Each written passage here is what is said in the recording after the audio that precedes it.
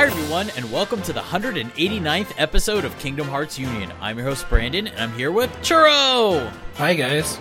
How's it going, man? Good. I just got done streaming, so what'd you play? I started off the first half. I streamed for 4 hours, so the first 2 hours was like Breath of the Wild. Started a new playthrough because I didn't know where I had a file that was just started too, but my nephew played it, so I had no idea where it was. So I was like, you know what? Let's start a new game. Yeah. So then after that, I switched to Final Fantasy VII, which was a great major nostalgia. Yeah. So yeah. How far did you get in 7, by the way? I got up to where they just left Don Corneo's mansion, and they're finding out that the pillar they're trying to destroy the plate. Yep. So that's where I'm at right now. Oh man, that's so awesome. So you're playing it on Switch? Yeah. What are you playing on it for the stream? Switch, because I have it on PS4, Switch, okay. But I don't have it downloaded, so I just have it on the Switch. It's fine. Like at least like for this kind of game, like honestly, like graphics wise, it's not going to make a difference at all. It's it's too old. I have all the other Final Fantasy games on the Switch. The one I can't stand is Final Fantasy IX. I love Final Fantasy IX, but I hate how they took the mobile version and just put it on there. Yeah. I actually like playing Final Fantasy IX on the mobile version, but there's some things that I just like. I can't understand why they did these things like the fonts and stuff like that. It just don't look good. But I would say overall, if you do end up like stuck on a plane and you had to play Final Fantasy IX on your phone, it's actually really good on the phone because control wise, you can just tap on the screen where you want your character to walk to, and they'll just walk to it, and it just like I don't know. It's at least for me, it's pretty intuitive. And Final Fantasy IX, it's not an action game, so. To me, it doesn't make that big a difference if I'm using the control stick method of movement, which is there, and you can also control it with a controller if you want, or just tapping on the screen. And then on top of that, when you're fighting in a battle, you can like tap through the menu, and that makes perfect sense for a turn-based RPG. So at least for me, I like Final Fantasy IX on the phone itself, but I could see how that may not be the best experience on the Switch. At least for me, I've been playing a lot of Dragon Quest XI. Still highly recommend it. Really great on the Switch. I am like 40 hours into it, which as far as I can tell means I'm about like 66% of the way through the game, about 2/3. And oh goodness, it's really, really good. And it's really long, but I like it. So far, high recommendations from me. Really great. If anybody wants to experience an old style JRPG, but doesn't want to go back to actual old JRPGs that, there's a lot of like quality of life issues that you might be missing. This is a modern take on an old style JRPG, and it is very user friendly. I highly recommend it. Very polished, very easy to play. I think that might be the next Switch game I pick up.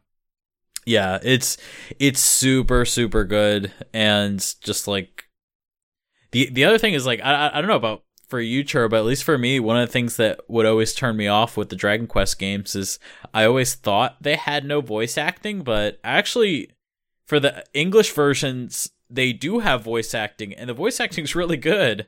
That's good to know. Yeah, there's a full dub, and actually, I think for the Switch version, they even went back and redid the Japanese dub as well. So if for some crazy reason you just decide you hate the English voice cast, there's a Japanese voice cast there that wasn't in the original release of Dragon Quest XI. They just like added it, redid the whole game again for Japanese audiences as well, and. Yeah, there's a lot of really great ways to experience it. And then the other really nice thing about the Switch version that a lot of people complained about in the original, probably the biggest thing, is the soundtrack. The soundtrack in the PS4 and Steam version, at least by default, is like this really awful synthesized version. But then for the Switch release, yeah, everything is just purely orchestra. It's really good. So that's good. Yeah, big recommends from me. I will say there were several parts where I like straight up was crying. Like it gets emotional, no questions asked. It's so good. Will say though, it is a slow start. I would say just like don't worry so much about like side quests right away. You'll be able to go back and do them at any time. Even places that you think there's no way I can go back to this place. There's no way I can go back. Don't worry, there's magic for that. You can. So don't worry about it. But yeah, I've been playing that, and I also did recently start up another playthrough of Breath of the Wild, just a little bit. I don't know if I'll like really commit to it, but yeah, for me, it's really nice going back to it. I think it's a very replayable game. But yeah, anyway, for you new folks, Kingdom Hearts Union is part of the podcast series called Final Fantasy and Kingdom Hearts Union and is presented by the Gaming Union Network. We release every Tuesday, rotating each week with Final Fantasy Union, and we come out on the iTunes Store, Spotify, KingdomHeartsUnion.com, and Kingdom Hearts Union's Twitter, which is at Caged Union. So we have a 2-segment show today. We don't have news this episode, but we do have a segment that we're going to call Gaming in 2020, because basically there's really not that much new about Kingdom Hearts right now, but I think it is at least reasonable to assume that the people in our audience don't only play Kingdom Hearts. If you do, I'm sorry, but maybe we'll enlighten you on some other things you could be doing. But I also think it's, since I'm assuming that our audience probably is also gamers too, we can talk about various topics related to gaming in the current year, 2020. And we'll also have a question segment. I will just say, real quick, I do want to address a couple of things that are like newsy-ish, but aren't actually news. So just to get it out of the way, Xbox version of Kingdom Hearts 3 Remind releases on the day this episode comes out. On top of that, there was an update.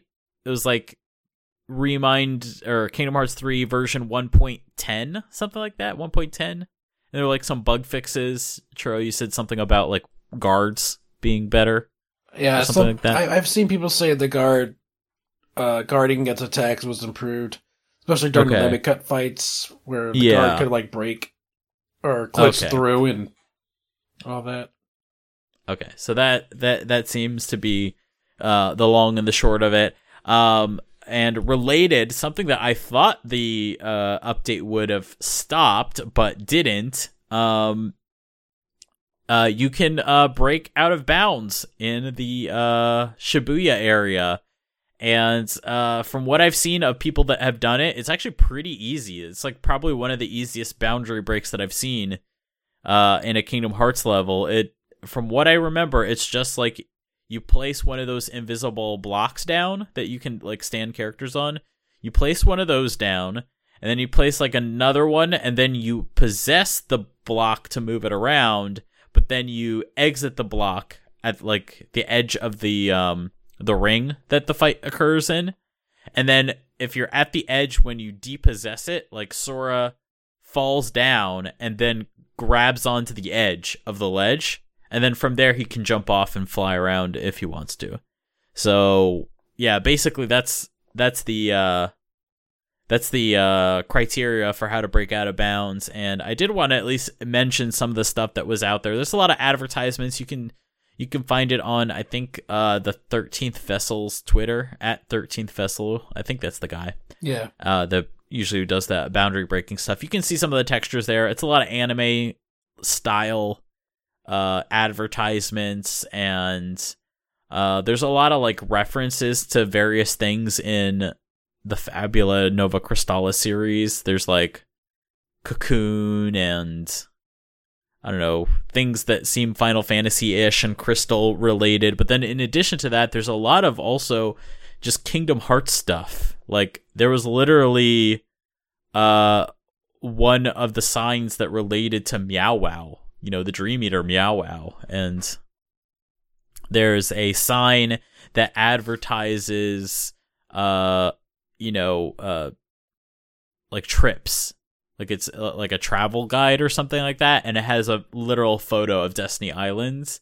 Like, I'm sure some of that is just like jokes and not serious, but then to some extent, just looking at that, it's like, we've talked about the possibility that the Kingdom Hearts stuff, might be inextricably linked from the Verum Rex stuff. I think that pretty much to me says that it is. I don't know about you, Churro, but we played around with the idea that maybe Verum Rex could get his own IP, but at least for me, seeing some of the stuff that's out there in Shibuya kind of makes me feel like, nah, I'm pretty sure this is probably I still forever believe, connected. I still believe that Kingdom Hearts is basically a haven for all the stuff Nomura wanted to do. Yeah, I'm with you. Because how Kingdom Hearts has its own town, Traverse Town, as a haven for those worlds that are lost. So pretty much Kingdom Hearts is the game that's gonna be that haven. Yeah, I totally agree with you there. It's like, we've mentioned in the past, but like Kingdom Hearts has basically become welcome to the Nomuraverse, the Nomura Cinematic Universe, more or less. Much. Yeah. I'm hoping we get more of World Ends With You stuff. But so yeah, I think that's pretty much all the I guess you could call news stuff. It's not really news. Just as I guess another reminder, next month there's going to be a lot of releases on Xbox for Kingdom Hearts, 1.5, 2.5, 2.8, all that stuff is going to release on Xbox finally. So, nothing too huge, but if you haven't played it and you are an Xbox owner, like, there's your opportunity, I guess. So, this episode, Gaming in 2020, and a question segment. In the way of announcements, as always, if you guys like the show, please consider supporting us on Patreon at patreon.com/ffkhunion.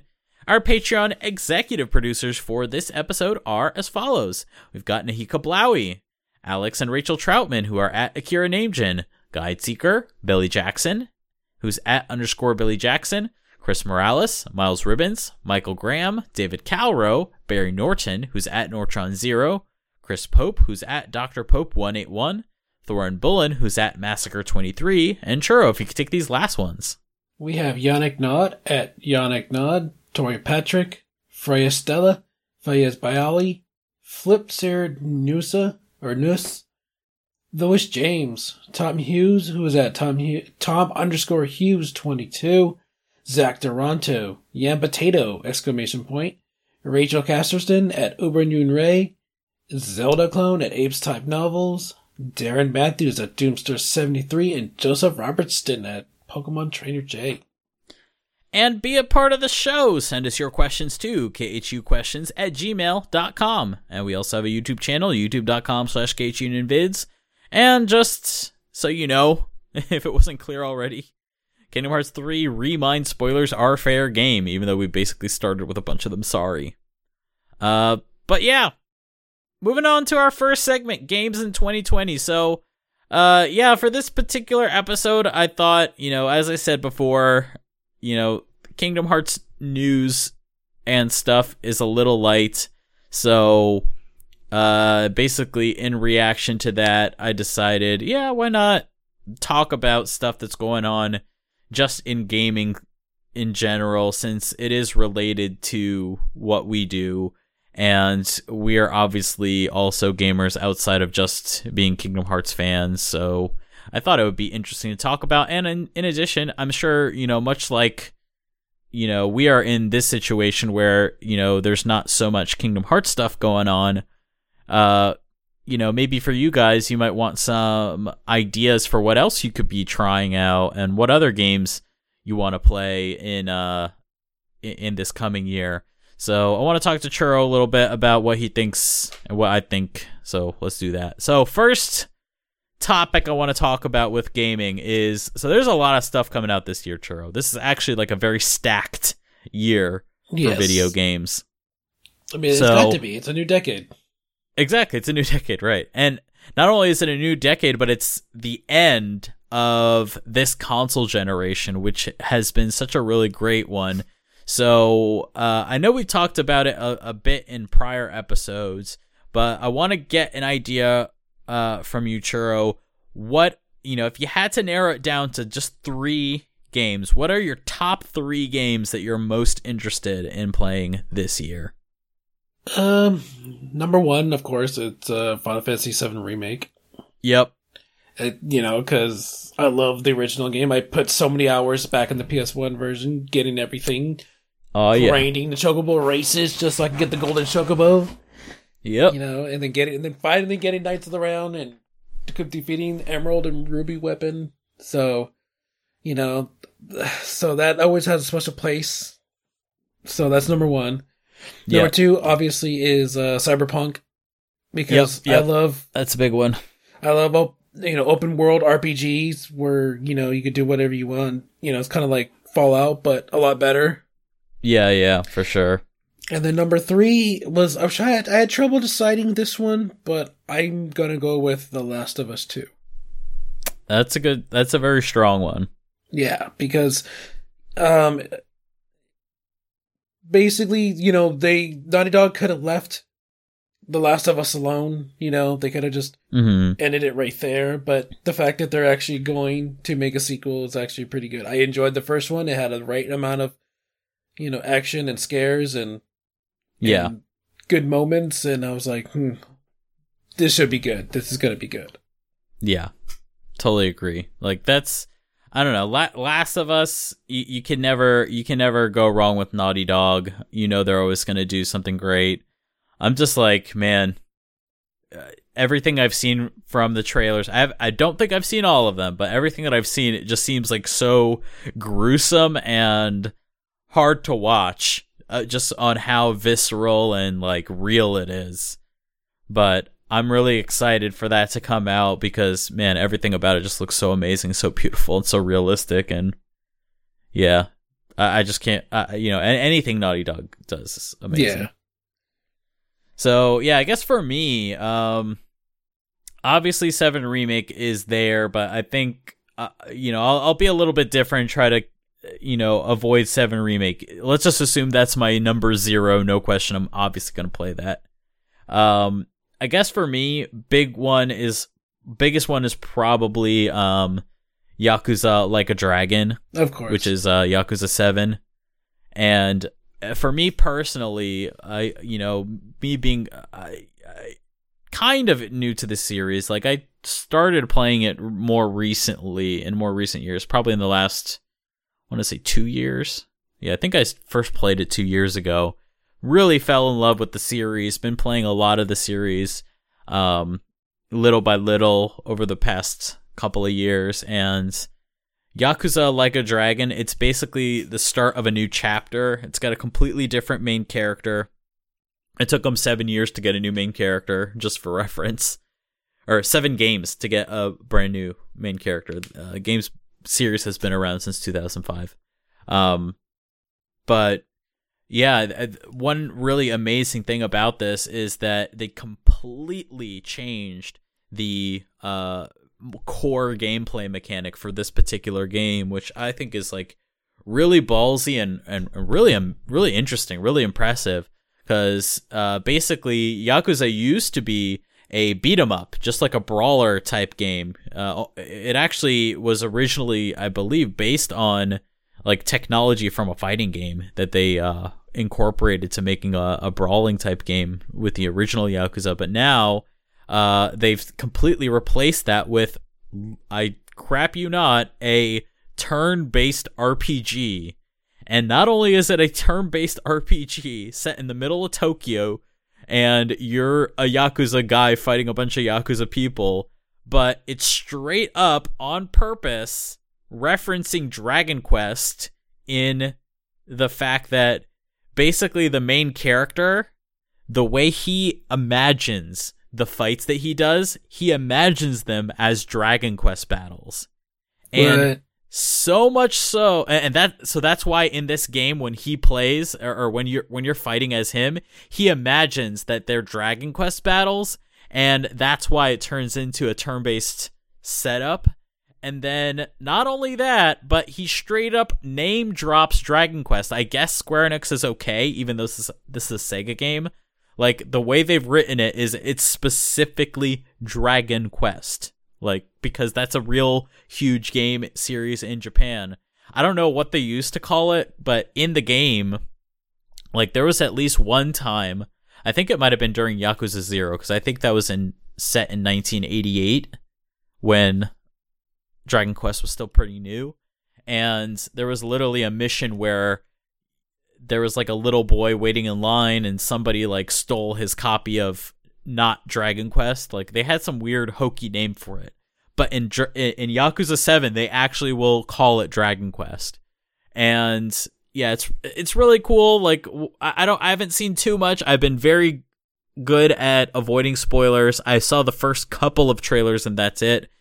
The only like kind of hint that I saw to its styling is like during one battle, like towards the end of a trailer, they were talking, they were having a bunch of battles with like regular Yakuza grunts, which, just like mafia guys pretty much, and having this turn-based battle system. And oh yeah, that's pretty cool. And then the boss comes out, and what the boss is, it's a steam shovel, like not like a forklift, but like a steam shovel, the crane grabbing thing.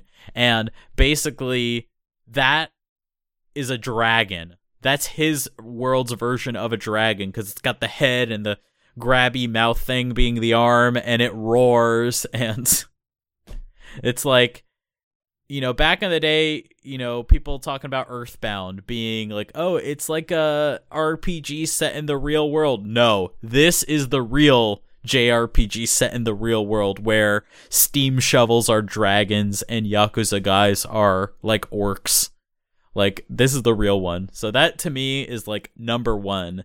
I would say number two, and it's a very close number two, is gonna be Xenoblade Chronicles Definitive Edition. Now, the reason that's not higher, even though I love Xenoblade Chronicles, one of my favorite games of all time, is that I've already played it. It's mostly just a port for me. But one thing that I'm extremely excited about is Xenoblade is one of those games that it's a really long, really amazing RPG, but there is this one part of Xenoblade that is one of the best things that is so consistent except for one part.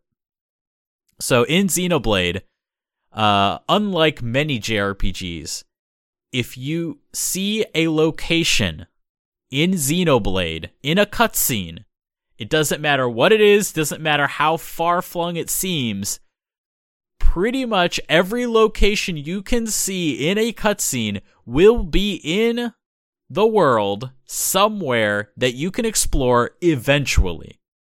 Maybe not soon, maybe not for like a really long time, and maybe it won't even be that important. But pretty much every single location you see in that game, you can go to. Like, imagine in Kingdom Hearts, like so many, especially Kingdom Hearts 3, there's so many locations we see in cutscenes that we never, and probably will never, go to outside of cutscenes. But in Xenoblade, they go to just as many crazy locations, yet pretty much every single one, with the exception of one, has made it into the game as actual gameplay area location. Now, this one area, the reason it was not in there, for gameplay reasons, was because it actually got cut. It actually was intended to be there. And not only was it cut because, they just didn't have time to do it, but it's actually still in the game data, and people have hacked their way into that location, and that location is actually the largest location in the game. And it got cut from the original release of Xenoblade. And Xenoblade already has a bunch of huge areas, like huge seamless areas that you can explore no problem. And somehow, even with all that stuff already there was an area even larger than anything else that was in the game already, and that got cut from the game. But it has now been reintroduced, as far as we know, has now been reintroduced into Xenoblade Chronicles Definitive Edition. I have absolutely no idea how they could possibly mix it in. It's unclear where it would fit in the story, but somehow it's there. I really want to know what happens. I'm so excited to finally play that area. So there is actually new content in Xenoblade Chronicles Definitive Edition. I'm so excited. I can't recommend it enough. Definitely can't wait. So that's definitely my second. And then my third, now that's a tough one. You got this. Because it's like, you know, I really want to say Persona 5 Scramble, but we don't even know if that's going to come out this year, right? Like, I mean, apart from Japan, right? So Scramble may or may not come out this year, because that's really up there for me, because that's really exciting to me personally. I guess I did fund Psychonauts 2. I don't know if that's like something I'm crazy excited for. So I think I'll go with you, Churro, and I'll put Cyberpunk as my number 3. Oh, right. And I'll just say, as someone who really enjoyed The Witcher, you know, before we did this, before we started recording this, Churro, we were talking about, like, you know, a particular company that we would describe as, oh, how the mighty have fallen, and that being Bethesda. So, like, imagine for a second, like, an Elder Scrolls game. Like, all right, so Witcher 3 is like the Elder Scrolls, but done even way better than the Elder Scrolls. So Cyberpunk, to me, kind of like how you kind of referred it to Fallout, it's almost like Fallout, but even better. Like, that's how I see the potential of what Cyberpunk could be. And everything that I hear about its game design is they really want to make it very freeform and very, like, in an old school, like, Western RPG style, in the way that your choices actually matter. And at least in my experience with The Witcher, that was the case. And the tabletop game this is based on, you know, the original Cyberpunk, you know, tabletop game, that tabletop game was, like, very similar to like a Dungeons and Dragons type experience. And, you know, anyone that knows about D&D, like, you make your own adventure. So I'm really excited to see where it goes. And, like, I'm also excited to see finally CD Projekt Red finally get a proper budget, because it's very clear they have a lot of money this time, and that has not always been the case. They really started, you know, like, as the song says, they started from the bottom and now they're here. Yeah. So, I mean, hey, they got enough money to make Keanu Reeves a character, pretty much. So, like, they got Keanu Reeves money, at least. And apparently Keanu Reeves, he's, like, got a lot of lines, like hours and hours and hours of lines, because he's like this AI that's in your head, apparently. And apparently he really liked the character so much that he was down to do even more. Like, I don't know. So, hey, Keanu Reeves likes it. So clearly, like, Keanu Reeves isn't the guy to just take a paycheck and run, I wouldn't think, but he, like, doubled down on this role. So it's got to be worth something. He went on stage last year's E3. He went on stage.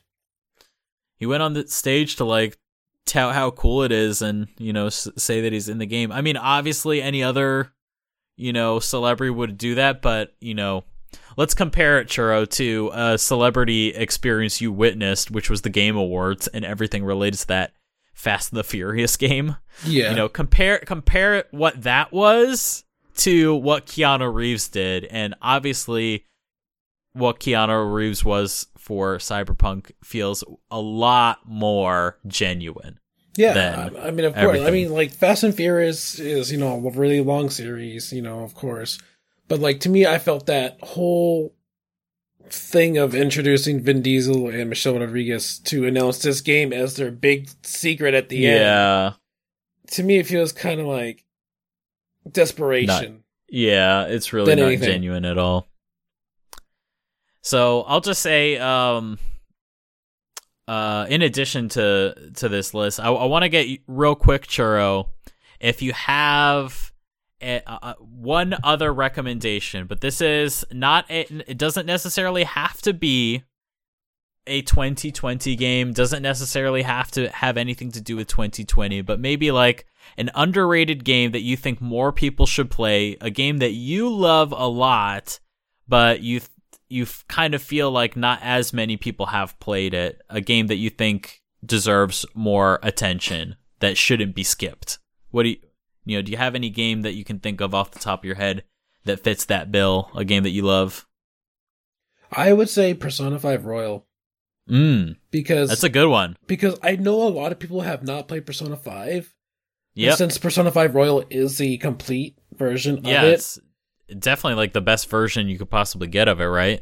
Yeah, it adds, a third semester to go through. That's pretty much adding like another 100 hours of game. Yeah. Now, so how much of it do you know of from the import? I mean, I know everything. Okay, so you know everything. Great. So here's I'll ask as a different kind of gamer. I'll ask as someone who has played Persona 5 already, because one of the big I don't know, I guess difficulty or big quote unquote stumbling blocks, I think, for people like me would be that you got to replay all of Persona 5 again. Exactly. Which, as much as I love Persona 5, you got to replay all of Persona 5 again. Like, imagine, me being a Kingdom Hearts fan, imagine someone telling you, okay, Kingdom Hearts Remind is coming out, but to play Remind, you're going to have to replay all of Kingdom Hearts 3 to unlock Remind. You can't go based off a save you already have. You have to replay Remind. Yeah. To me, if somebody told me that, I don't think I would make it.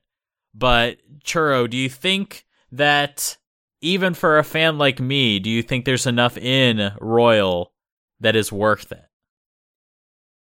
Yeah. I would say so. I will also say that, unlike you, I did not replay Persona 5 even once. So it depends if you care about the storyline of Royal. I mean, of Persona 5. If you cared about this, basically, it just really goes. And I did really like the storyline of Persona 5, but I didn't have the time at the time to go through it. I'm just wondering, what does it take to, for this to be a reasonable game to get into again for someone that's already played Persona 5? Especially for your case, if you haven't played it in a long time, it's almost it'll be like playing it for the first time again. But then you're getting extra stuff to it. Yeah, there are going to be extra scenes. There are going to be it's not just scenes and all that, but also combat upgrades. Yeah, harder personas. More challenges. There's storyline updates with each palace. Okay. It's not just things. It's not like things are just thrown in there to fill up gaps. Yeah. Like how some parts of Remind is, but they go all the way to show you how what is one scene didn't make sense to how it does play out, and then they'll add a little bit they'll add a little bit new stuff here and there to kind of bring the atmosphere more true to life. They even made updates to the environment. To actually show you it's not the same boring thing all the time. It's for example, if it's Sakura season in Japan, you'll see the trees all decked out in the flowers that you see blooming. It actually updated every little minor details to make it seem like you are part of that. Yeah, I think that does seem interesting. So yeah, maybe I'll give it a try. I don't know if I'll try it at launch because It just sucks. While I haven't played it since the English launch of Persona 5. I did recently play a little bit of it with someone in Japanese, and we then decided this game is too long, let's watch the anime, and then I watched the anime. So I'm a little bit too up to date right this second, but I think, maybe next year I can give it a try. But yeah, it just stinks because they're still charging full price for it. Yeah, that's another thing. So I would say definitely, if you're not in any hurry at all, just wait till it drops in price, because I'm sure it's going to drop in price pretty fast. Yeah, but I will just say, just to echo what you were saying, if anyone hasn't experienced Persona 5 before, absolutely no question, get Royal. Royal's the way to go. So, Definitely. I think that is a great recommendation. I would say, going off of that, Dragon Quest 11 probably. That's probably the most standalone thing I can recommend that I think maybe some of our fans haven't experienced.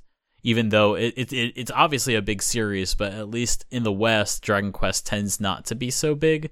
So yeah, probably Dragon Quest 11 for Switch. I've said quite a bit about it, but I think if you give it a try and just try to power through some of the more opening parts of the game, I think pretty much any RPG fan would really fall in love with it.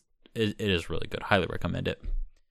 So yeah, I guess next big topic that I want to get into is, how do you feel about PlayStation 5 and Xbox Series X? I guess the way to boil this down is like, Churro, are you going to pick up PS5 or Xbox Series X at launch?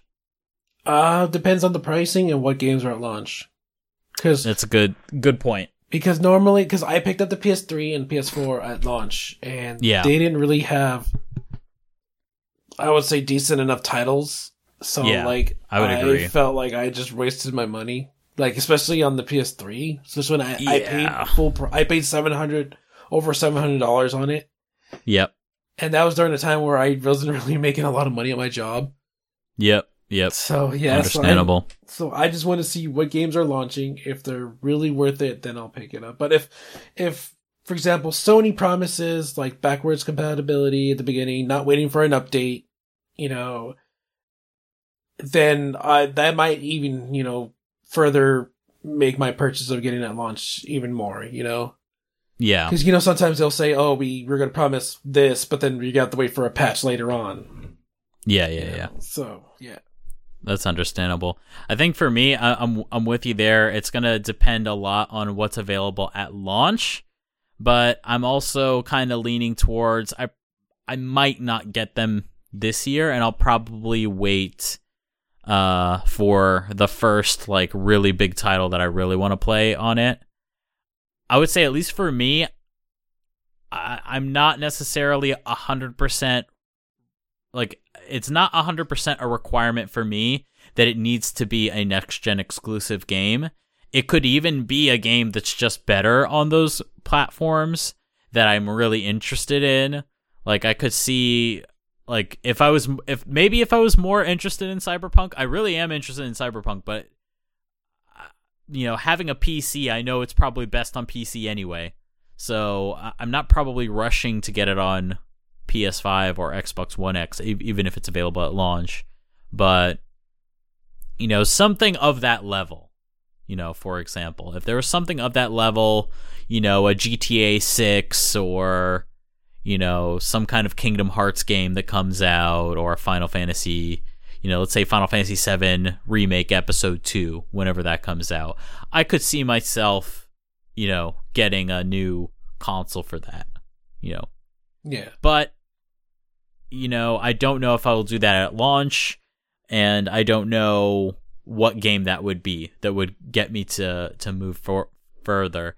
I'll also say personally, I mean, I don't think this is all that big of a surprise. It's never not been this case, but I'm definitely feeling that of the two, between the PS5 and the Xbox Series X, if I ever do get both, I feel like I'll end up getting the PS5 first. I don't know if you feel the same, Churro. Like, like at least for me, I got an Xbox One X recently, so yeah, I did too last year. Yeah, so like we just got Xbox One X's, and Microsoft straight up is saying, "Oh yeah, for the next like couple of years, like pretty much everything we release is also going to be playable on Xbox One X and just regular old Xbox One." So I mean, like, I believe it when I see it. yeah. I mean, we don't know how well they're going to run on the older platforms, but like, I don't know, at least for me, like for example, with Halo Infinite, like I'm not that interested in Halo, but Halo Infinite looks kind of interesting, like an interesting sort of a reboot for the series. So towards that end, I kind of feel like, all right, well, that's kind of interesting. I might be interested in playing that. Wait, I have an Xbox One X that'll run that. And not only that, I have Game Pass, so I can get it pretty quick. Yep. And I don't have to pay anything extra for it, so why do I want an Xbox Series X? Oh, I don't. That's what it is. So, at least for now, I don't see myself rushing to get an Xbox Series X. I don't know about you, Churro, but at least that to me kind of is the nail in the coffin for me this year of Xbox Series X. PS5, I'm convincible, but not that convincible. I still see myself not getting it this year because I just don't see anything that is making me rush to get it. Yeah. So, yeah, it would take a really special game. But, yeah, currently I don't know what that would be. Perhaps at E3 we'll start seeing what those games might be. I don't know about Sony or wherever we'll see their stuff. But I mean, Churro, at least back when the PS3 was or not PS3, the PS4, at least in the year that the PS4 was announced and released, while there weren't that many good titles that released in that year, we at least knew what titles we should be waiting for. Yeah. There was Final Fantasy 15 and we had Kingdom Hearts 3. We knew what titles we would be waiting for in that generation. So I'm hoping that in the same way, even if the games that we're really waiting for are still far out, I still want to know what they are. So hopefully we'll get some clues as to what those are. And I guess, yeah, last question I want to ask for this particular segment, you can just give me a yes, no, simple answer. Are we going to get anything solid, like any solid announcements for a non-mobile Kingdom Hearts game this year? What do you think, Churro? Like a solid announcement, like this game is coming for this platform. It has this title. Here's a teaser trailer. I would say yes, because okay. Now, well, explanation. Now yes. that Kingdom Hearts 3 is released, Remind is done. Kingdom Hearts 3 is done now. That's it. Yes. You got 7 Remake coming out in April. Mm-hmm. They don't have any other big games coming up besides Marvel Avengers, but I don't know how big you want to put that. Yeah. So they need something to go off of. Yes.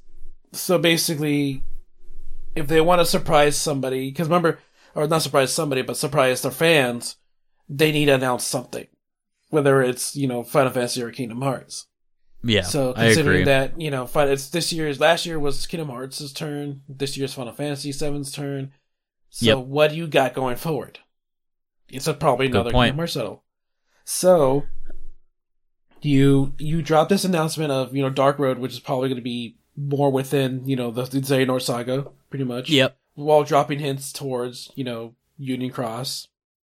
And then Union Cross itself is still going to be dropping hints towards the next Kingdom Hearts game. Remember, Nomura said that the next Kingdom Hearts game will not necessarily be Kingdom Hearts 4. Yes. So basically, he does need, with, the total of 4 Kingdom Hearts teams now there is? Yeah, there's a lot of teams with stuff in development, that's for sure. So I would say that we would see something actually sooner rather than later. Considering that those teams have a very high. They have the advantage of working with Unreal Engine, which is once you learn Unreal, it's a lot easier to make. Yep. It's a lot easier to make, and also if going off of what you're saying, with the 4 teams, if they're all, well, maybe not all, because some of them are going to be mobile teams, but let's say you got 2 of those games being like console quality games. If they're both using Unreal Engine, they can share assets, because that was what was so great about, the prior generation of Kingdom Hearts games was that they would all share assets. Like instead of making a bunch of new locations and characters, they would just use characters and locations they've already had before. So, and they only need to focus on making stuff that's new for that game. So, yeah, there's definitely a lot of, I'll also point out, Churro, that, the last time we were in this kind of situation where we didn't know when the next big Kingdom Hearts game was coming, the last time I can think of that reminds me of that, would be back in 2012 when Dream Drop Distance just released. And then the very next year, that's when we got the announcement for Kingdom Hearts 3. It was very, early, really, really early, and it was still very, unclear what it was about, but we got the announcement, as basic as it was. So, I'm going to agree with you, Churro. I think this year, possibly, and also last time, you got to remember, last time it was also the same situation where it was at the beginning of a console generation. I think we can agree, Churro, that, whenever Kingdom Hearts 4 comes out, that thing's going to be a next-gen game. That's not going to come out on PS4, Xbox of course One, not. Whatever. And not only that, at the time that it will come out, it'll be way past the time that, cross-gen games are okay. Remember with PlayStation 4, cross-gen games were still happening, up until 2015, but if you were doing a cross-gen game in 2016, people are giving you weird looks. That was not cool. Everybody was fully, PlayStation 4, Xbox One at that point. So I think by the time Kingdom Hearts 4 finally does come out, it'll definitely be in that time period for the PS5 and Xbox Series X where everybody is current gen and nobody is in the PlayStation 4 generation anymore. So, yeah, considering that, since it's the beginning of the generation, this could be an opportunity to announce that. Maybe not necessarily Kingdom Hearts 4, but the next Kingdom Hearts, if it's the Kairi game, if it's a Riku game, if it's a Kairi, Riku, and Birth by Sleep trio game, who knows?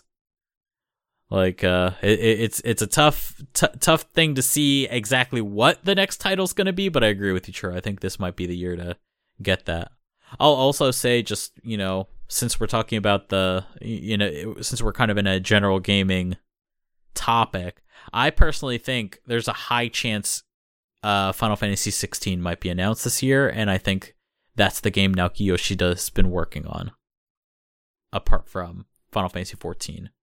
Because I'm sure you've seen, Churro, they've been hiring like crazy for whatever Naoki Yoshida's next gen. They specifically call it a next gen HD RPG for consoles.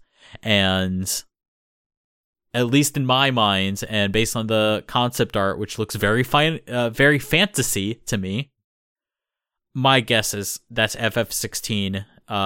They were so happy with what he did with A Realm Reborn, how he saved Final Fantasy 14. Yeah. They now trust him to do 16 justice. And I agree.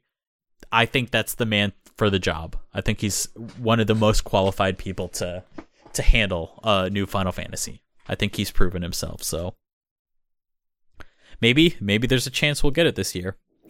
But anyway, so now moving on to the question segment. Our first question comes from Jeremy Lilliford, and they ask, how would you feel about a Final Fantasy VII remake style episodic series of Kingdom Hearts games?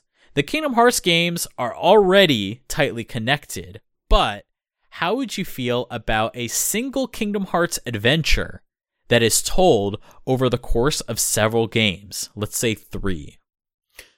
That would backfire so hard because there's already a lot of people complaining about how Remind should have been in the base game already. Yeah. So releasing something like this would backfire so hard. It should not do it. They should.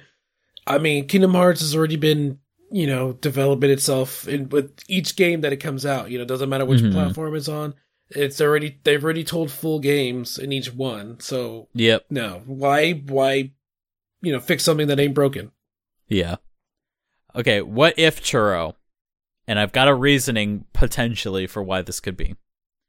What if, instead of doing it like this, where it's, one Kingdom Hearts adventure over the course of several games, what if instead it's more in the lines of like a Life is Strange, where it's episodic, but it's releasing periodically. And by the time all the episodes are out, it's a full game, but it's releasing in chunks. Now, the reasoning and the benefit that I'm going to put out for this is that with the idea of the episodes, as opposed to releasing it all at once, is you can get the new Kingdom Hearts content a lot more regularly and a lot more frequently, and you don't have to wait. Literally with Kingdom Hearts 3, we waited from 2013 to 2019, so, assuming it would be to avoid that situation again, let's say every year you got a new episode, so to speak. And by the end of it, as much as I would love that, game. I still wouldn't like that because it feels like I'm not, getting a full game for what I pay for. It's like, I feel like it's kind of like a cheap version just to throw out to keep us entertained. Yeah. I kind of feel like by the end of it, you would have the game. By the end of it, it would be that game that you were waiting for. Maybe even bigger. Like, possibly. But then after you beat it, like, if it's going to be in chunks, then you would beat it so fast, then guess what? You're still there waiting. Yeah. You're still going to wait no matter what. Yeah. I will say one thing that I do like better about that. Now, I'll just say I agree with you, Churro. I actually wouldn't want this on the whole. But I do see one benefit beyond just the selfish desire to have Kingdom Hearts stuff all the time, like more frequently. The one thing that I really see that's like nicer about it, and then we see it with Union Cross, and I do see it generally as a good thing, is the idea that we're all going at the story at the same pace. One thing that I really hate about game releases that happen all at once is that, I know a lot of people felt this way, and I think it's because some of them are so young. And hey, to be fair, like it's taken a long time. So this might be the first game they've ever experienced where they had to wait a long time and then the game finally came out. I know for a lot of people, when Kingdom Hearts 3 finally came out and they played it and then they were done with it, they were like, "Oh, it's over." Like, 'cause they waited so many years, and then for it all to be done, like, yeah, they like just chowed through it in a weekend, and that's it. And then like, what? It's over after all this? That was it? Like, I've genuinely heard people with that reaction. I kind of feel like with Union Cross, and I'm not saying I genuinely think it should be more like Union Cross. I'm just saying there's kind of a nice element that, with a more episodic kind of experience, everybody's experiencing it at the same pace, and we can all enjoy the mystery as it goes on and finally wraps up, at a certain point. It's kind of like, let's not talk about Kingdom Hearts for a second. Look at the Marvel Cinematic Universe. Like, everybody really enjoyed the ride up to Endgame. Who knows where it's going to go after this, but the ride up to Endgame, every year, you get your next cool Marvel movie, assuming they're cool Marvel movies. And, it all builds up and everybody is enjoying this adventure at the same pace and little by little. And we're getting different revelations here and there. And it all builds up to this big thing at the end. I don't know. I'm not saying I necessarily want this for Kingdom Hearts or that Kingdom Hearts is the series to take this on. I'm just saying it's kind of interesting to think about, but I would say on the whole, Churro, I'm with you. I wouldn't want it. I think the current method is fine. Yep. So, yeah, Churro, if you want to take this next one. Next one's by Joseph Robertson, and they asked, what do you think happened to Selphie, Tidus, and Wakka in Kingdom Hearts 3? They didn't even appear in the updated ending. Do you think Nomura forgot about them? Or are they off doing something important? Maybe return their own Final Fantasy worlds or join Cypher on his trip? Yeah, I think they're doing something very important. Something very important that all young, possibly 17-year-old children should be doing. They're in school, studying and doing their homework, getting an education. Unlike these hooligans, Sora, Riku, and Kairi, skipping school. Those hooligans. So canon-wise, that's what I think they're doing. I literally think they're just going to school. I think that's literally all they're doing. But Nomura-wise and practically speaking-wise, I just think, do I think he forgot about them? No, I just think he just hasn't thought of anything important for them to do to interact with the story. I mean they're minor characters.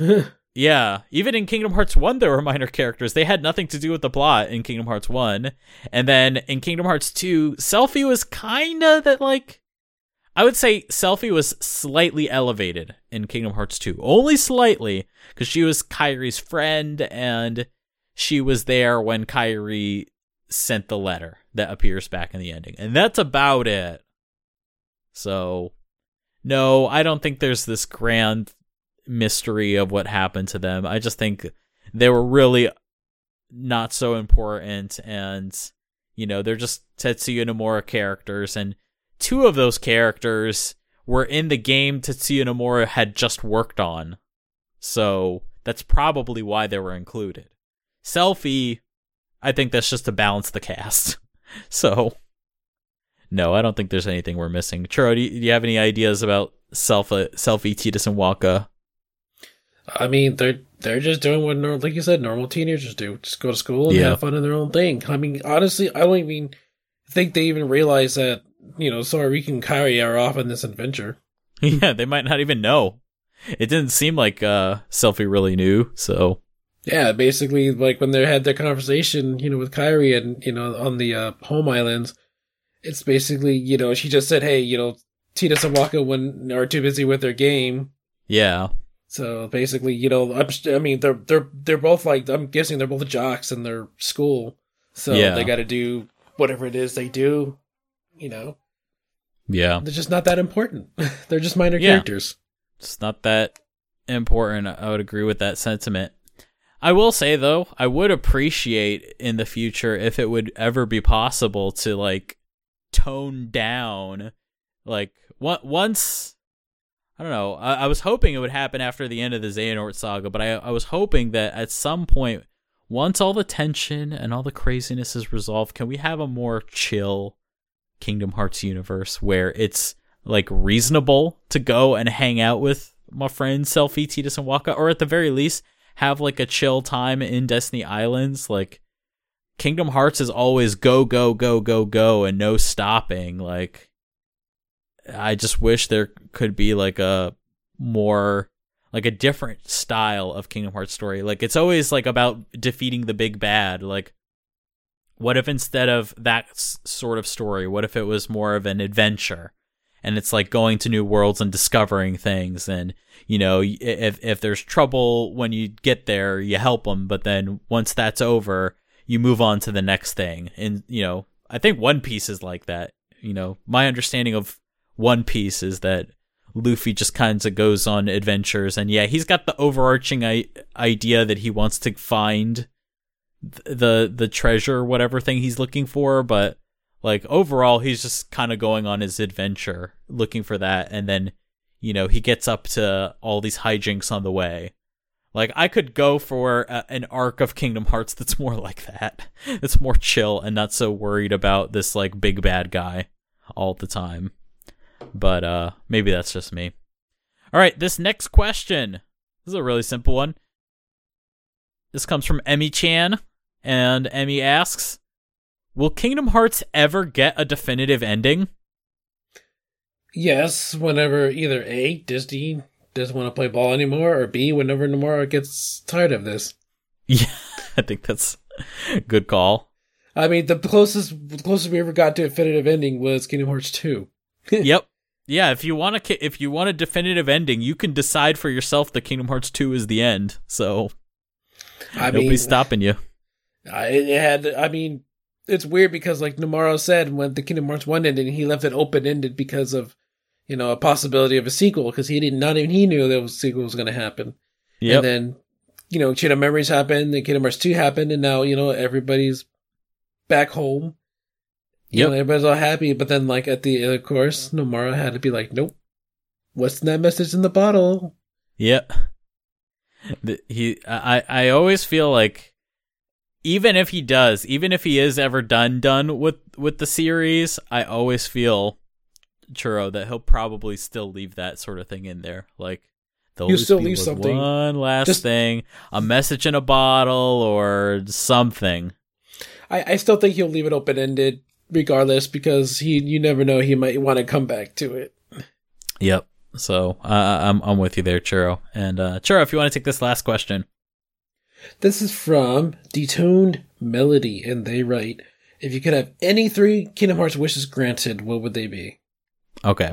So my number 1 is like super easy, playable deep dive. My number 2, also super easy.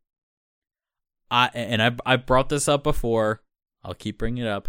I want a game that is functionally identical to how Yakuza 0 is for the Kingdom Hearts series. Yakuza 0, for anybody that wants to know, it is a game that was released way after, like even after Yakuza 5, but it serves as the new entry point to the series and is designed for new fans to join the series. It's a perfect new place, and if you ask any Yakuza fan where to start, they're pretty much unequivocally going to tell you, start with 0. There was literally, just this past weekend, a thread on Reset Era that was, hey, I was thinking about getting into the Yakuza series, but where do I start? And it was nothing but people saying 0, 0, start with 0, 0's the best place, 0, 0, 0, 0, 0, 0. And then, like, the only message that I saw that was a combo breaker was, this is actually the first time I've ever seen anything be unequivocally agreed upon on this forum. I've never seen anybody any thread have so much agreeance on this forum. Which, if you guys know Reset Era or how it used to be on NeoGAF, that never happens. There's never consensus on that forum.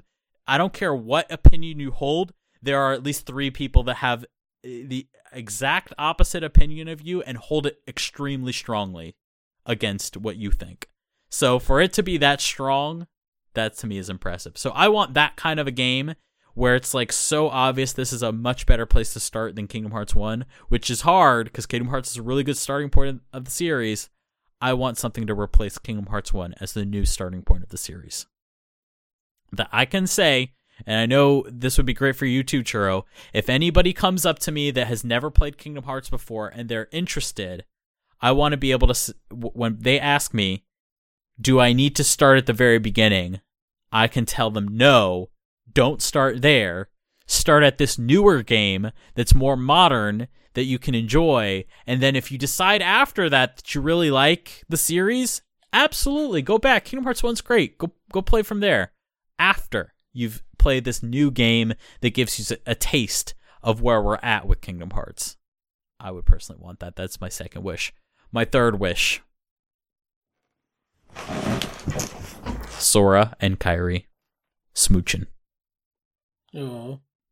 I want it to be such a thing that I want Sora and Kairi to be permanent party members and to have a smooch mechanic button where instead of relying on stupid Donald to heal me, I can smooch Kairi for extra HP. Okay, that's a bad idea. Okay, a real answer is I just want my kiss. Is that too much to ask? It might be too much to ask, but if it isn't, that's my third wish. Churro, what are your 3 Kingdom Hearts wishes that you would want granted? Well, for one, my first wish would be release the damn soundtrack when the game is out. Yes! Let's get the Kingdom Hearts 3 soundtrack. And not just Kingdom Hearts 3, but like any other soundtrack going forward. Yes, or please. Release them on streaming music sites like Spotify and Pandora and all that. Yes. Make them available when the game is out. Come on. But don't make them available before the game is out, because a lot of the titles are spoilers. Yes. Remember that stupid situation with Kingdom Hearts 2 where we had the full list? Yes. I remember that. That was so bad. Not too early and not too late. I would say at least a week after the game's released. That way people get a chance to play the game. Yeah. It's fine if it comes out a little bit after. Just make sure it comes out. Okay. And then what are your other 2 wishes? Second wish would be, like Final Fantasy VII Remake, being able to switch any party member on the fly. Ooh. I like that. Do you want to play as Donald and Goofy? Donald and Goofy, dude. Oh, yeah. Any other Disney character, That would be so cool. God, just being able to, switch to Mickey and just play him for a while, then switch back to, switch to Riku, and then Kairi or Axel, and just... God, I would love that. So, because basically when you play through Remind and you get through, those parts where you can choose between Sora and, whoever else you're dealing with, it's like, it's fun to play as them, but, sometimes, you would love to switch back to Sora and then throw off a couple of, spells and then switch back. Yep. So I would really like it also if each character, let's say, there was hypothetically a game where all the Keyblade wielders were together, or even with let's say with the Birth by Sleep trio, let's say they were a party, and you could switch between the 3. It would be cool if they kind of had almost like MMO style roles. Like you would have one that's kind of like a buffing or healing type one, and one that's more DPS, and basically different roles, and then that would give you a reason to want to switch to one of the other ones and use them for a different thing. Can you imagine a side story of playing the Breath by Sleep trio in the Realm of Darkness, searching for Sora? That would be so dope. I'm sure they'll find something out there.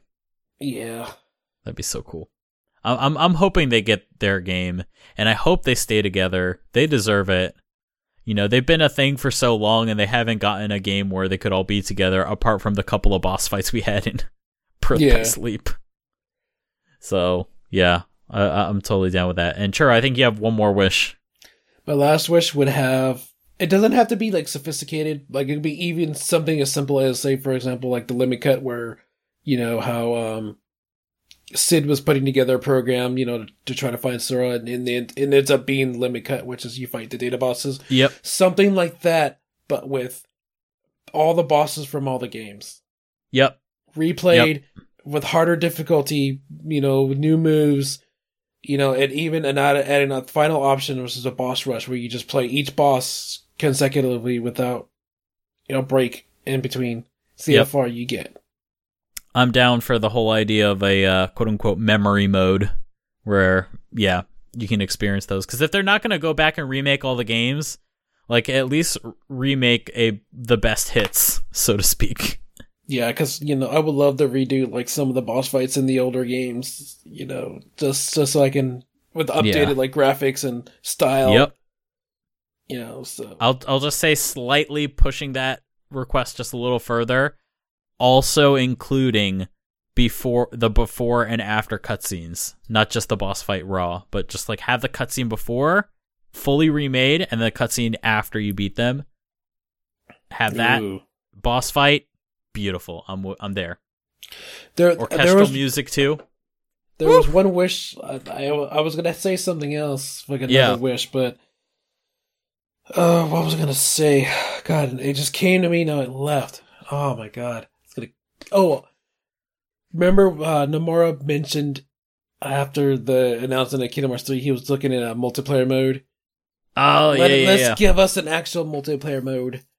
Yeah, I would totally be down with, like, you know, if we're gonna do a Kingdom Hearts multiplayer, let's think about what would be good for it. Like, I'm still down with, I know it sounds crazy, I'm down with a Keyblade War Battle Royale. I think, like, it is crazy, I agree, but if Kingdom Hearts was ever to do a Battle Royale, we at least have a story context that kind of makes sense.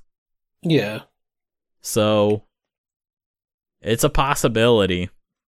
And we don't know how long the Keyblade War lasted. Like, it could have lasted for a while, so. Can you imagine just them just porting Union Crossover, but making it more console friendly? And so you gotta actually be I would love it. You have like a hub where it's just like the Union you're in, and you get to talk with other players and stuff. So when you go out into the field, it's kind of like a Monster Hunter. Mm-hmm. How, you know, you have a hub, and then you just do missions, and then you're out there in the field doing missions, and you come back. Yep. And then you have the PvP, where it's like, it's basically you fight against a group of other players from other unions. Yeah, there's definitely a lot of ways that, like, they could make that kind of a game experience a lot more palatable. There could be, you know, a Kingdom Hearts MMO. I could see that being a possibility, you know, seeing how, Realm Reborn made things work for Final Fantasy XIV. I mean, I now, again, trust Square Enix to do an MMO. I don't know if Kingdom Hearts is the best place to do it, but it's a possibility. They could do it. And there are at least story situations that make sense that it would be like that, because, you know, technically Kingdom Hearts Union Cross is kind of already like that, so they could take it to the next level if they really wanted to. So, I think that pretty much wraps up the questions for this episode. The music for this episode is a great cover of the Gummy Ship themes from Kingdom Hearts 1 on guitar. This is from Lenny Letterman on YouTube, so definitely check him out. He's got some other covers out there as well. Our next episode of Kingdom Hearts Union is scheduled for the 10th of March. As always, if you guys like the show, please subscribe to Final Fantasy and Kingdom Hearts Union on the iTunes Store. Just search for Kingdom Hearts, and we're number 1. And of course, you can catch every episode at KingdomHeartsUnion.com, Spotify, or Kingdom Hearts Union's Twitter, which is at KHUnion. And if you have any questions to send us for the question segment, please send us your questions to khuquestions@gmail.com. All right, Churro, it is that time again. It is goodbye time. Is it? Yep, we made it. Who knew? Hey, who knew we could make something out of nothing? Pretty much. I'm hoping there'll be some news for Dark Road soon, but we'll have to see when that comes out. Watch it come out like right after we record this. I know, right? That's how it always happens. I'm going to PAX East at the end of the month, which is in Boston. My first time in Boston. Sweet. I'm hoping they give us something there, you know. I think there's a chance. I mean, they did say spring 2020, and it's literally almost spring 2020, so. Yeah, and they said that more information would be available mid-February, and we are mid-February right now. Yep, so we'll have to see. Alright, well, Charles, say goodbyes. Bye, guys. Thanks for joining us, and we'll see you next time. And I'm Brandon, saying goodbye. This has been a KingdomHeartsUnion.com production.